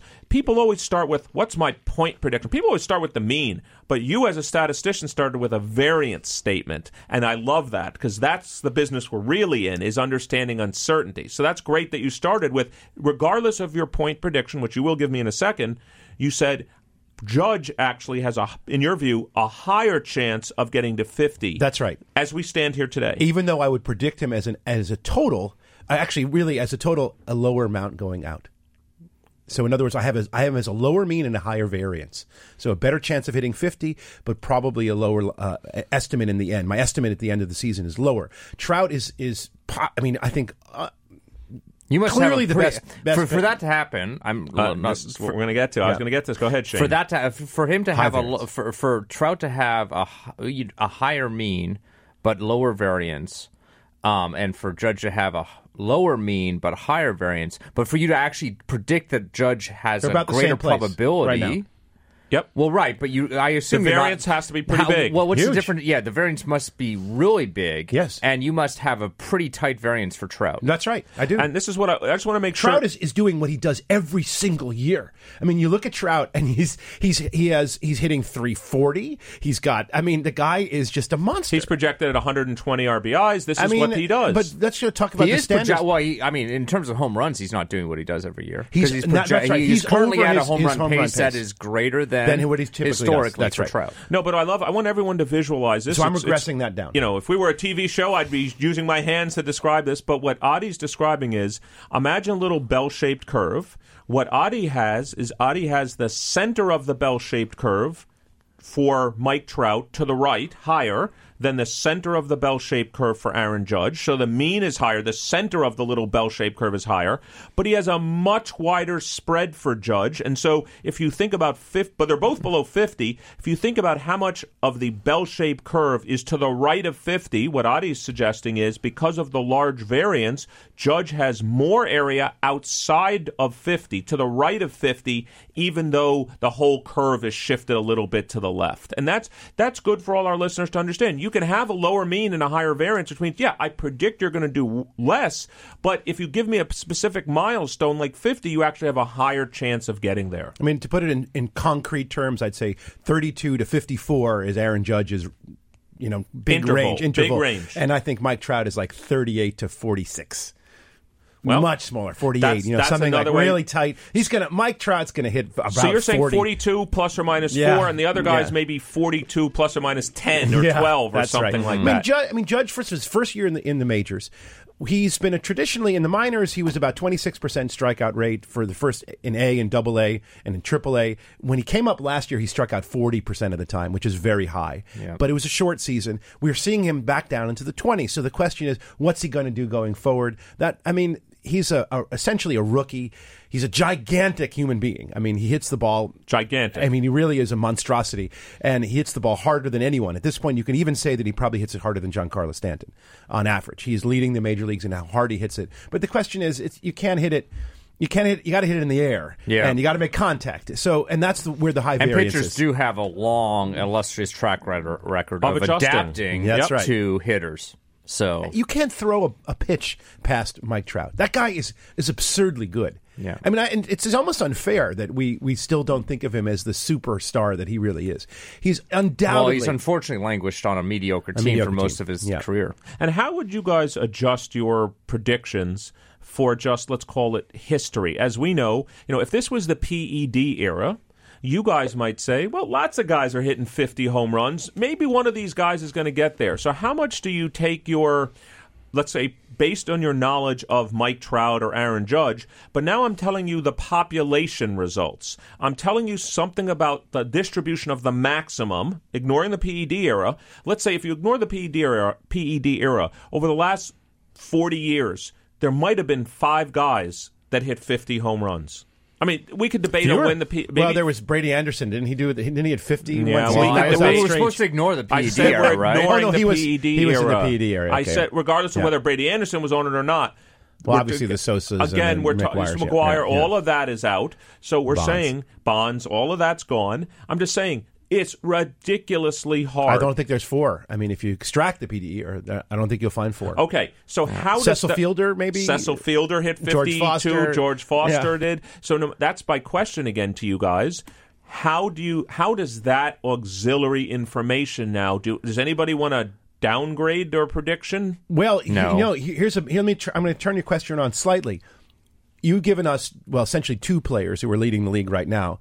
What do you believe is the probability that those 2 players actually lead the league by the time it ends? And I would say it's low. Oh, I would say it's very low. Because, by the way, just to show you how insidious linear extrapolation is, how many home runs does Aaron Judge have right now? 15. How many does Mike Trout have? I think 13 or 14. It's 14. Yeah. So one has got a rate of 57. Yeah. The other's got a rate of 51. Yeah. I don't know. If Mike Trout pops one tonight, all of a sudden we're like, Mike Trout's the guy. Yeah. I mean, you have to be careful. But take a look at Eric Thames. I mean, he had 13 home runs in practically the first 2 weeks of the season, and he's completely... He might have 13 still right now. Going, I mean, he's still a terrific hitter, which does segue to this issue of making this forecast. I mean, what do you do with Aaron Judge? He has essentially no major league experience. What do you do with a guy like Eric Thames? We know what to do with Mike Trout. He's the one whose linear forecast is most accurate. Yeah. But what do you do with Eric Thames? He came from Korea. Speaking of Asia, your Asia trip, baseball in Asia is extremely popular, but it's a different sport. Well, the pitchers throw not nearly as rapidly. The parks are smaller, and Eric Thames they had a nick for him like Monster or Godzilla. Before we get to Shane's trip to Japan and let's call it the ability to forecast from one country to the next, which is, by the way, that's not just a problem in sports and statistics. It's in business. You have a product that launched in country A, you launch it in country B. It's amazing. So there's all kinds of... I want to get to that in a second, but let me just build on your Eric Thames point first. How, in some sense, why couldn't one just do the following very simple analysis? This is the Bradlow get the simple data analysis. Why not just take every player, let's condition on having a certain number of plate appearances in the major leagues. Let's look at how many of them have had as good a start as he had within some range. I'm going to bin it into people that have had 10 to 15 home runs within, let's call it 200 at-bats, and no statistical model. I'm just going to look empirically on what they ended up with at the end of their first season, and that's my point prediction. What's so wrong? If you had enough data, I know this is where you're going to go. If I had enough data, is that such a horrible thing to do? No. Do I need a statistical model? Can't I just do counting? That's not terribly horrible. That's not a terrible good model thing to do. If you take all of them, it's a great all model. Of them. It's a good thing to do. It'll give you a decent distribution. You'll see how much variance there is. You'll see at the top. I mean, Aaron Judge was just observe this. He's, I think, tied for the fastest rate to hit 15 home runs, and tied with Mickey Mantle, I believe, or maybe Babe Ruth. would you forecast him with those people? Or there's probably many others who are at essentially that rate, the Greg Nettles over the years. I mean, coming into the season, I thought Gary Sanchez was going to hit like 60 or something. Well, Gary was injured for the first 6 weeks or so. But even since he's come back, he has. But injuries are part of this prediction, absolutely. Right? They have to be. They come in. So we're here on Wharton Moneyball. This is Eric Bradlow, and I'm here with my co-hosts this morning, Adi Weiner and Shane Jensen. If you want to join the conversation, maybe you want to give us your prediction for Aaron Judge, Freddie Freeman, or Mike Trout, please call us at 1-844-WHARTON. That's 1-844-942-7866. So we did, Adi gave a perfect segue to our next MLB topic here, was apparently, Shane, you were at a game in Japan. Yeah, it was amazing. And so maybe for our listeners out here, I'm sure the experience was amazing and sounds like it. What did you notice about the difference between the game? And is there anything, if you were now, as a statistician, as you're now you do build statistical models for baseball. Let's say it's the next Hideki Matsui, it's the next great player coming over from Japan. How would you think about forecasting what was different about the game, and how would you do the forecasting? And it really kind of reinforced the challenge it is to predict these trends, these great players coming out of Japan, coming over to the U.S. or the other way around. The game is fundamentally different in a lot of ways. I mean, I don't think they know how to take a pitch in Japan. Like there are no walks, or there was like one walk in the entire game that I watched, and it was two elite of the better teams, the Yomiuri Giants versus the Yakult Swallows, and this is kind of I've even heard of those teams. Yeah, it was like a Yankees Red Sox type thing. They're both sort of based roughly in Tokyo, along with like 4 other teams. But both games they don't walk. I mean, part of it is the umpires, I don't think, really call balls. That's not a thing they do. I'm trying to break down everybody's discussion at one point in time. Wouldn't that, given we're named after Moneyball, and what did Billy Beane say was one of the most important stats, on base percentage in Major League Baseball? Well, so my point is, let's imagine you have the assumption or belief that someone that starts in Japan might not be trained as well to take pitches, therefore walk less. Wouldn't that concern you greatly about someone coming over from Japan if the culture there is more about swinging more freely? It would concern me even more projecting pitchers and how they would do coming over. Because I think back to Daisuke Matsuzaka. Now I know. I mean, he came over and he tried to pay. I mean, he's a guy that existed kind of like Andy Pettitte at the outside, right at the borders of the strike zone. One could argue all great pitchers exist at the borders of the strike zone. But the borders of the strike zone in Japan are clearly different. He was probably striking out, 10, 12 batters a game with those pitches. And then he comes over here and he kind of struggles. Watching him as a Red Sox fan was very frustrating because he would basically walk the bases loaded every game at some point, and then maybe strike a couple guys out, maybe get out of it, maybe not get out of it. I think pitchers must struggle coming over from Japan, adapting to what is, seems to be a more hitter-friendly strike zone in America. There's 3 culprits at possibility. There's the umpires calling. Yep. There's the batters just being free swingers, and the pitchers being more accurate. Yeah. You're blaming the umpires? I think the umpires. I think all 3 of those. I mean, it's kind of hard to separate them out, right? Yeah, because they do kind of like they feed back on each other. I think at least the first 2 are certainly a big presence. So both the umpire differences as well as the hitters, I just think have a different tradition. So let me build on something that you guys just said, which, whenever you guys agree with me in the show, I'm so shocked by it, I have to always keep reiterating it to our fans here on Wharton Moneyball. You just said when we were talking about Aaron Judge, we could build a data set, we could give a prediction, that would be a reasonable thing to do. Now, we're back into the Japan transition to the U.S. baseball. Why don't we just build a data set of all the players that have come over from Japan and try to do the same type of prediction? The natural thing would be, well, there aren't a lot of them. Yeah. So now the question is, when you can't just compute an empirical distribution, what would you like someone to do? So maybe there's someone listening to Wharton Moneyball here that's a scout. Maybe there's someone here that's building a fantasy league, and they're thinking about, I wonder how this player, is going to do. Eric Thames. He came over from Korea. Right. So what do you do when you have sparse data? Like, what are this kind of reasonable assumptions? Let's even just focus on baseball. Let's not be generally abstract about assumptions you can make. How would you even start with a prediction where you just have very sparse data? It just hasn't happened that often.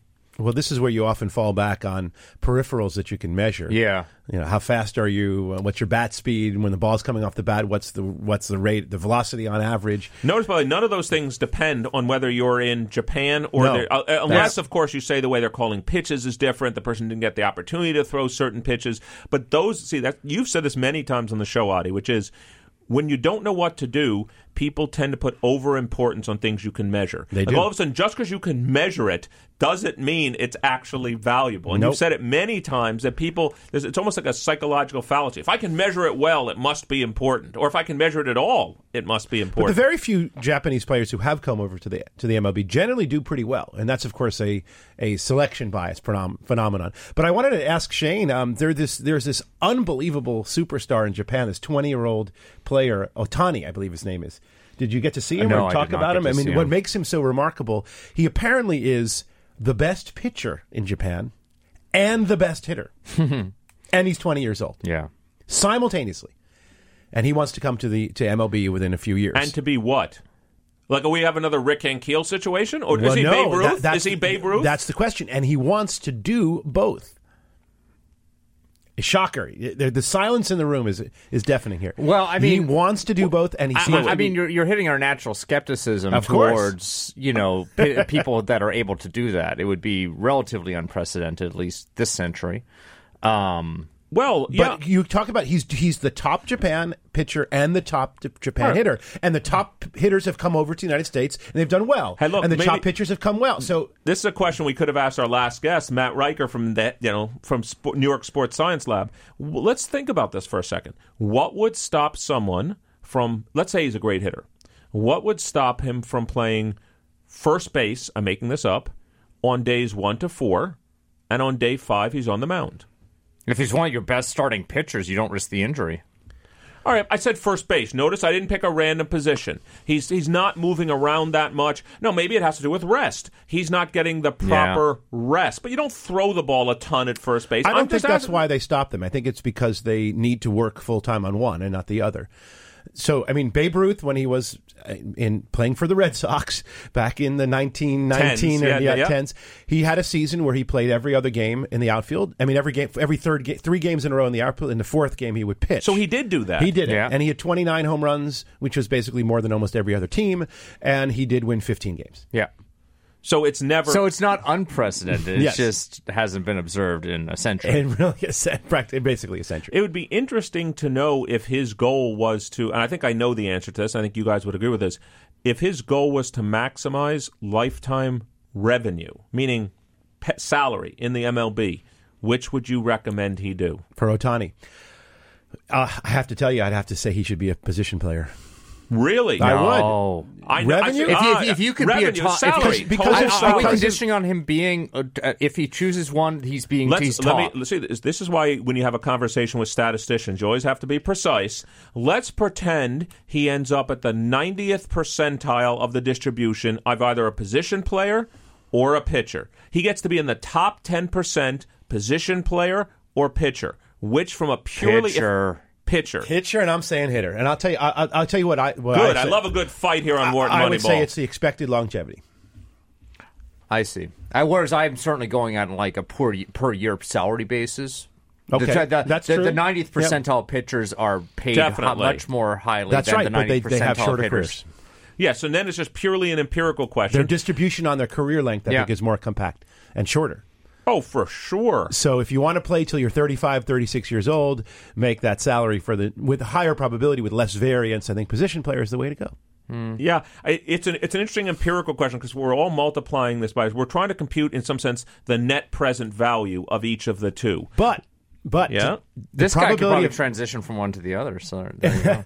but well, maybe the truth is though you have a much better chance of playing and being in the majors for a longer. I mean, because there's a scarcity among pitchers, and there's always pitchers needed. Yeah, and so if you're talking about making it to the 90th percentile and getting those big bucks for the longer time and having a longer career, position player. But if you're talking about being able to play in the majors, being a pitcher is the way to go. Yeah, and I would I'm in the cash in now category. Right. Again, this is Eric Bradlow, and I'm here with Adi Weiner and Shane Jensen this morning here on Wharton Moneyball. And if you want to join the conversation, matter of fact, I'd love to hear your thoughts on the question. Would you rather be a 90th percentile position player or a 90th percentile pitcher? Please call in. Please call us at 1-844-WHARTON. That's 1-844-942-7866. Yeah, I mean, this to me is a really... I had not heard of this player, but it really... We're going to.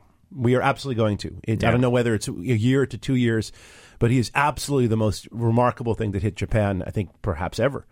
Well... I mean, they've had remarkable guys come through there. Daisuke was remarkable. Tanaka was remarkable. Yu Darvish was remarkable. Note, I've listed a whole bunch of players that actually did have major league success. So we will hear this guy. Ichiro was remarkable. Matsui was remarkable. The kind of top, kind of Japanese players in their league do, I think, transition relatively well to America, but they never do as well in America. As they do in Japan, of course. Maybe the exception of Ichiro. He's a pretty unique person. They'd never do as well in America as they did do in Japan. Remember Hideki Irabu? I do remember. I was going to ask you if you guys could name somebody that had kind of been somewhat of a... Because everybody... He was huge in Japan. I know.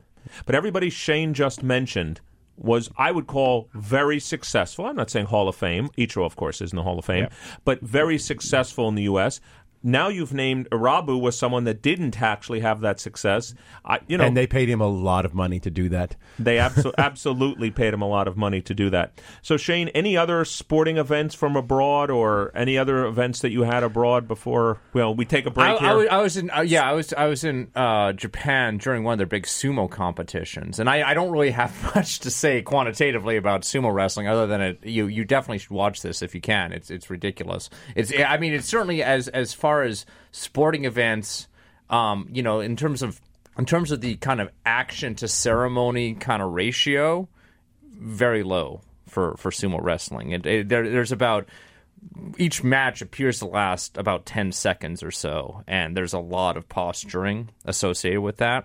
So just imagine it would be like kind of like a heavyweight boxing match where like the people walk out and they've got all the music and there's all the ceremony, and then every single boxing match lasts 1 round or less. Now, I have one follow-up question, too, that's absolutely ridiculous, but I've always wanted to ask someone that knows something about hockey. You're going to want to wonder what the hell's the relation between the two, but I need to ask you this question. Put him in the goal. That's where you're going. Put a sumo wrestler in goal. Yeah, why couldn't I put a sumo wrestler in the goal who essentially blocks, just by his physical mass, 90% of the area of the goal? Because players can hit the other 10%. All right, well, that's a good reason. And you need to be able to move. Yeah. All right. Well, there you go. I've always wondered the question why we've never seen a 400 I mean, pound... that would work at a lower level of hockey where players aren't as precise with it. But I mean, a professional hockey player can identify and hit that 10%. Like a 2-inch square. Yeah, I mean, they'll hit that spot if you can't get there. Yeah. It's interesting because there has been some articles written about the blocking of the goal, literally physically blocking it with the equipment, the way they stand, and they've got actually better at that over time. And by the way, just before we wrap up for this half hour of the show, I've gotten some data on Ohtani here, thanks to our producer, Matt Johnson. Apparently, he's been clocked multiple times at 101.2, his pitch speed, 101.2, and he's gotten, not so bad, 142 strikeouts in 118 innings. Not bad. How about his hitting statistics? Well, that's not coming up on my screen, but I'm sure... And they're also hard to translate. Yeah. Yeah, that's, again, the strikeouts... is not necessarily you wouldn't want to just project that onto but the pitching speed is that's why I talked about that's a great point, that the peripherals are probably more translatable than the outcomes. Well, guys, in our last half hour, just to portend what I want to talk about in our last half hour, one of my sons brought up to me last night, and he made me try to guess. I'm not going to make you guys try to guess, although maybe I will. He said, Dad, there's currently 15 players active in the NBA. These are current players who are predicted to have a greater than 90% chance to make the Hall of Fame. So don't say anything, guys. Listeners, get geared up to call 1-844-WHARTON. That's 1-844-942-7866 to give me your predictions of who those 15 players are. And we'll come back and talk about that right after the break.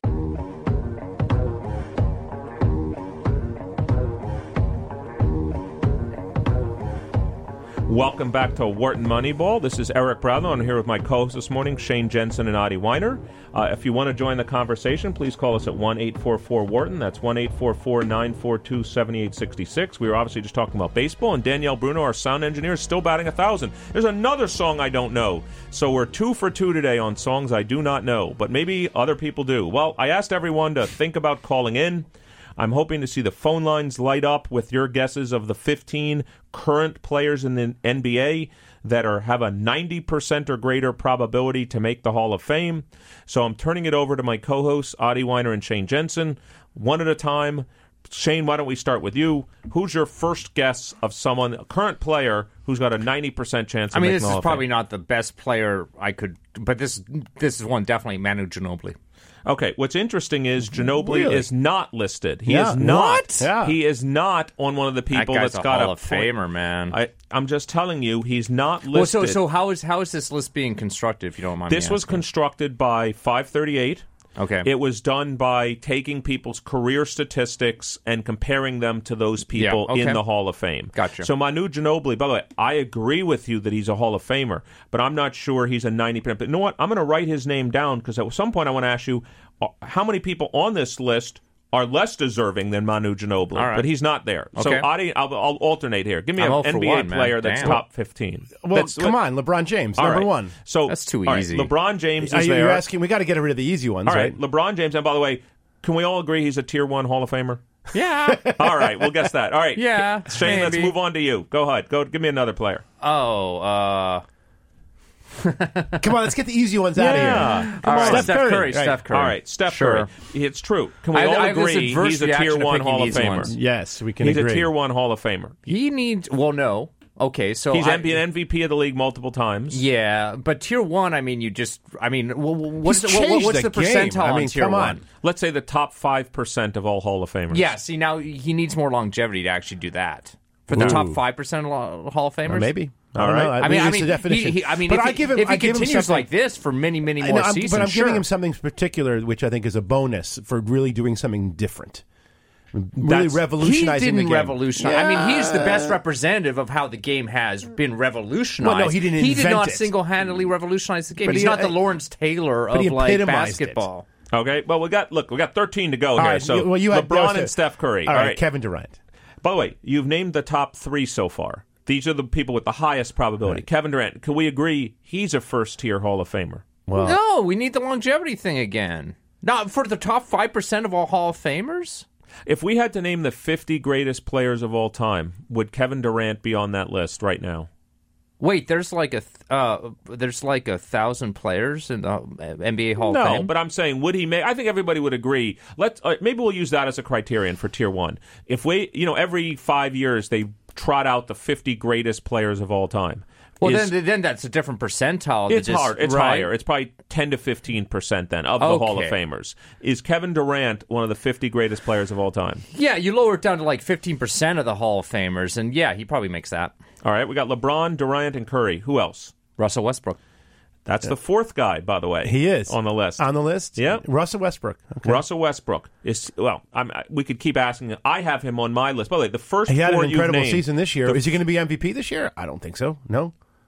Statistically, James Harden had a better season. By the way, the first 4 you guys named, which is good, LeBron, Durant, Curry, and Westbrook, I have all as Tier 1 Hall of Famers. I only have one other person amongst this list as a Tier 1 Hall of Famer. Tier 1. And it's not somebody you'll know of this player, of course, but it's not someone you would immediately jump out and think of. I'll give you a hint. He plays for the LA Clippers. Oh, geez. Well, why am I blanking on his name? The curly redhead kid. You mean Blake Griffin? Yeah. No, not him. I think Chris Paul is a Tier 1 Hall of Famer. If you compare him to other point guards who have played the game, he'll probably end up in the top 3 in assists.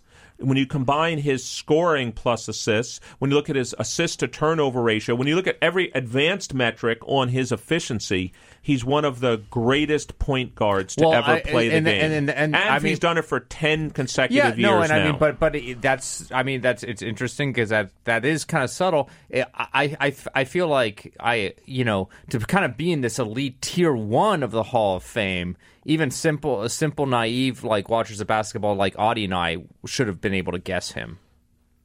And that's a different. That's the problem is that you're saying you're positional. Exactly, using position there, and you're citing a lot, and you're citing a lot of sort of advanced statistics that would not necessarily be as prevalent to a casual fan. Clippers won championships? They have not. They've never won them. By the way, despite Steve Ballmer's efforts to put tons of money. That's not a criteria, but it's why I don't know about it. Yeah, I don't see him. That's right. That's right. By the way, I may have to put you guys in the corner and say, you're going to have to say it's Audie Weiner, Shane Jensen. Let's let our fans know who's speaking here. One at a time, guys. One at a time here. All right, so we got... This is Shane Jensen, and Manu Ginobili should be in the Hall of Fame. How about Dirk Nowitzki? Where is he? There's numbers. There's another guy. So there's Dirk. And by the way, I wish in my heart of hearts Dirk was a first-tier Hall of Famer. I just don't think he is. No. I put him in the next tier. Now, when you're saying, we're talking about first-tier Hall of Famers, or are we talking about super locks on getting in? All these players, according to 538, are super locks on getting in. But you can be a super lock and not be a first. We debated last week. You weren't here. Shane, I know we talked about Derek Jeter because Derek Jeter Day at Yankee Stadium. They retired his number. And nobody thinks he's not a... Not true. Producer Matt Johnson thinks he was tier 1. But here, nobody disagrees he's a lock to be in the Hall of Fame. Agreed. But there's a big argument whether he's tier 1 Hall of Fame. That I believe that is arguable, yeah. And actually, I think Matt, our producer, was saying he is tier 1 Hall of Fame. And the two biggest Yankee fans in the world do not think he is. Tier 1. I do not think he's tier 1 Hall of Fame. Upper tier 2. Tier 2. But not tier 1. I'm surprised I agree with you guys on this. But holy cow. So we're talking about the NBA here. Are we talking about super lock to be in, or... All of these guys are super locks to be in. Yeah, okay. So Dirk Nowitzki, who else do we got? This guy. You got a bunch of others. Dwayne Wade. There we go. Now, I have D. Wade at the top of my tier 2. I do not have him as a tier 1 Hall of Famer. Do you guys agree? I don't have him as tier 1. But I mean, I mean, the thing is, we had Durant in this tier 1. All right. And we don't have Dwayne Wade in this tier 1. We have a lot more data on Dwayne Wade. Yes, we do. All right. Why? I mean, I think we really are kind of recency biased on Kevin Durant here. It's true. We're human beings. Recency is a terrible thing. But what has Kevin Durant done? I mean, I'm going to give you my opinion. What has he done lately? A lot. I'm going to give you my opinion. He's done a lot lately. Yeah, it's an interesting comparison, Durant and D. Wade. Even when when D. Wade and Shaq won their first title together, I actually don't ever think D. Wade was the best player in the NBA. And I think one could make an argument from a purely scoring point of view.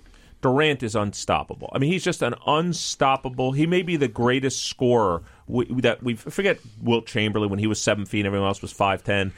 Durant may be the greatest scorer in the history of the NBA. The guy is unstoppable on the offensive side. The guy's 6'11", he shoots threes, he can handle the ball well, he rebounds well, he blocks shots well. I mean, to me, I just think of Durant as being like a game-changing type of player. And I always thought of D. Wade, similar to Scottie Pippen. Man, oh man, this is a great number 2 guy. I'm so glad D. Wade is the second best player. He was definitely the number 1 guy during Miami's first championship.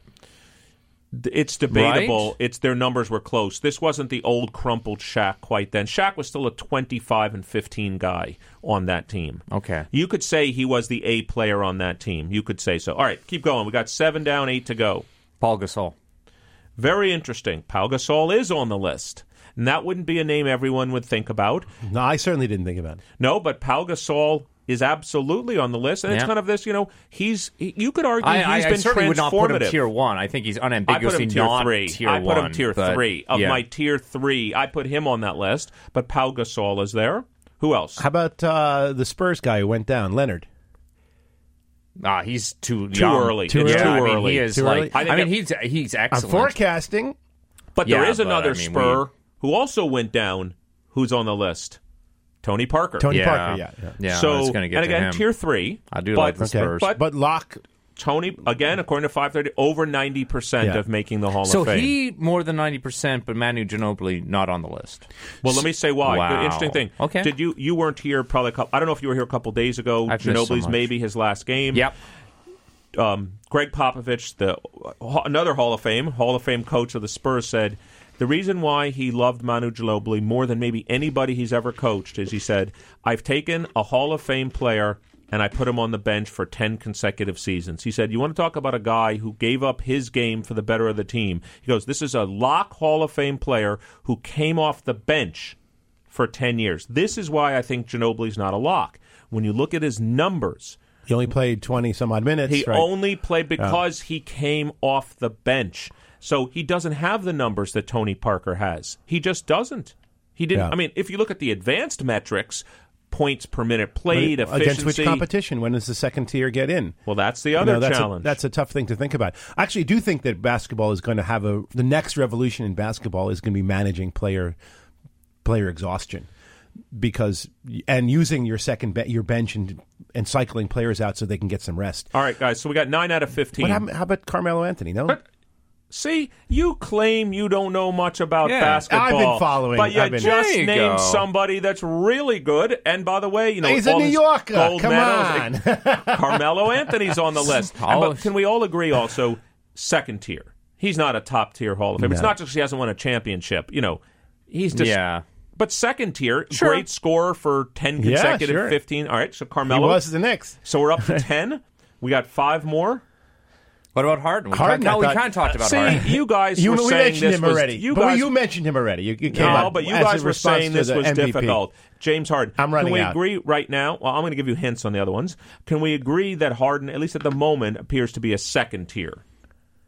Yeah, I would say sure. First tier is unusual. I mean, come on. He would have to have more sustained, success, obviously. All right, well, quickly, guys, I'll give you some hints for the last 5. One was a player who I claim in the 2000, our Boston guy here, in the 2008 NBA playoffs, I claim was better than Kobe Bryant. To my deathbed, I will say when Kobe Bryant was his peak and this player was at his peak, he was better than Kobe Bryant in that series. Who's my guy? Celtic. You talking about the truth? I'm talking about the truth, Paul Pierce. Paul Pierce is predicted over 90% for the Hall of Fame. And by the way, I only missed him because I forgot he was still current. Yeah, there you go. Yeah, me too. But I will tell you to this day, Paul Pierce was the better player than Kobe Bryant in that NBA Finals. Yeah. I've talked about this. Is Garnett still playing? No, he's not, but he would be on that list. Okay. But we have another center, a guy who's known more for his defensive play and rebounding than anything else. He played with the Lakers for a little while. He played for the Hawks for a while. He's currently on the Houston Rockets for a while. Dwight Howard. Gotcha. Yeah. So Dwight Howard is another guy. And there's none of the young guys have forecast to be 90%. Not yet. None of the great players. Like you could imagine Marcus Aldridge or some of these superstars. Or you could say Jimmy Butler or Kyrie Irving. Definitely. But not yet. Iguodala. The 2 others, by the way, one is a guy Clay you left Thompson, out. maybe? No. Not yet. Yeah, the other guy, yet. just the other 2 quickly. One you would never have gotten. I didn't get. I got 14 out of 15, I must admit. One was a guy that was part of the big 3 on the Heat. We always forget about Chris Bosh. They're forgotten 3. But if you look at his career numbers, remember, forget his Heat days. In Toronto, this was like a 30-10 guy. Yeah. And that's another guy. And the last one, which I never would have guessed, Joe Johnson. I wouldn't have guessed it either. But I'm just saying, he's been one of those guys that's been like a 18 to 20 point a game scorer for like 18 years. And you just look up his career numbers, and it's like, yeah, if it's a weak year, he'll kind of get in. So I mean, and this obviously has relevance for somebody like Joe Johnson. The voting for the NBA Hall of Fame, is it a little bit more kind of like quantitatively savvy than other leagues? Because obviously in baseball, like the Joe Johnsons of baseball that are kind of quietly, consistently good, don't sniff the Hall of Fame. Well, let's good transition. Mike Messina. He's not in yet. No, I know. But let's transition. No. But let's transition to Joe Johnson, the Andre Dawson of baseball. The Hawks in the Hall of Fame?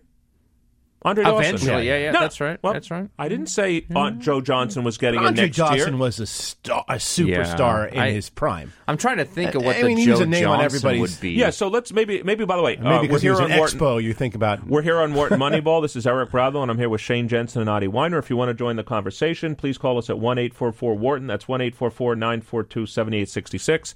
Matter of fact, this is a great point. Let's admit if Joe Johnson is a Hall of Famer, he's barely over the line. Why don't we take this as a point to transition to other sports? Let's take NFL. Well, can I ask you just a broad please. question? Yeah. We've talked about this before, about baseball. What fraction of baseball players make the Hall of Fame? How does that stand in basketball? What fraction of players make the Hall of Fame? Well, let's say the following. The reason why it's a lot higher... It's got to be a lot higher. But let's say why. The reason it's a lot higher is there's roughly the same number of teams, so that's not a difference. But the NBA has 12 players or 15 on a team. Baseball has 25. Right. And then secondly, right, essentially the same number go into their Hall of Fames each year. You know, so two or three players a year. Players per team is the only real difference. It's players per team. So it's probably double. Yeah. I mean, the rate is probably double in the NBA compared to baseball. 12 to 15 players a team versus 25. So it probably is double the rate. Yeah. It's, by the way, it's hard. It's hard to get. I mean, it's really hard. So who's there? If you guys had football is football? No, the hardest. The hardest. I mean, how many players are on a football team? It's a 53-man roster, and as you guys know, they really have like 90 seasons, players on a team. Yeah. And you can only play for. You should probably just cut that down to regular starters, right? And then you're probably down to like 30 players per team, right? All right, but it's so. I think we've had this discussion. We all agree that making the NFL Hall of Fame. I mean, if I listed the guys that were in the NFL, not in the NFL Hall of Fame right now, you'd like relatively so. Every one of them is better than Joe Johnson. If we talk about the percentile distribution in their sport, like Michael Irvin took I understand he had off the field issues, but he had 3 or 4 years. Terrell Owens somehow is not in the NFL Hall of Fame. How is Terrell Owens not in the NFL Hall of Fame? We all kind of know why he's not in. It's not a very quantitative answer. No, I understand that, but I'm just saying. I mean, I don't even know what the Joe Johnson of football would be, but I don't know. Dallas Clark? I don't know. It would have to be some lineman or something. Somebody that had a good career. Good numbers. Good numbers. Year in and year out. So, guys, let's move not to the past. Let's move to the present. Last night, we had a very exciting NBA game. The Cavs played the Celtics. For those of our listeners that didn't watch the game or didn't even watch Game 3, the Cavaliers had blown them out in the first 2 games. We're up 21 points. Epic blowout. Well, there was a 44-point win in Game 2, which is the largest ever win in the conference finals. In Game 3, they were cruising up 21 points with 7 minutes left in the third quarter. Apparently, the Vegas odds you could bet was 0.2% that the Celtics were going to win at one point. 0.2. That's even more remote than the. So 1 in 500. Right, but even the Patriots had a better shot when they were down. Yeah. Well, actually, that's a great comparison between the two. And you were just talking about winning that game. And, of course, the Celtics came back and won that game. And for those people not watching last night, there was a point in the first half last night where the Celtics were up 17 points. They were up 10 at the half last night. And shockingly in last night's game, I've actually never sure I've seen this from a superstar.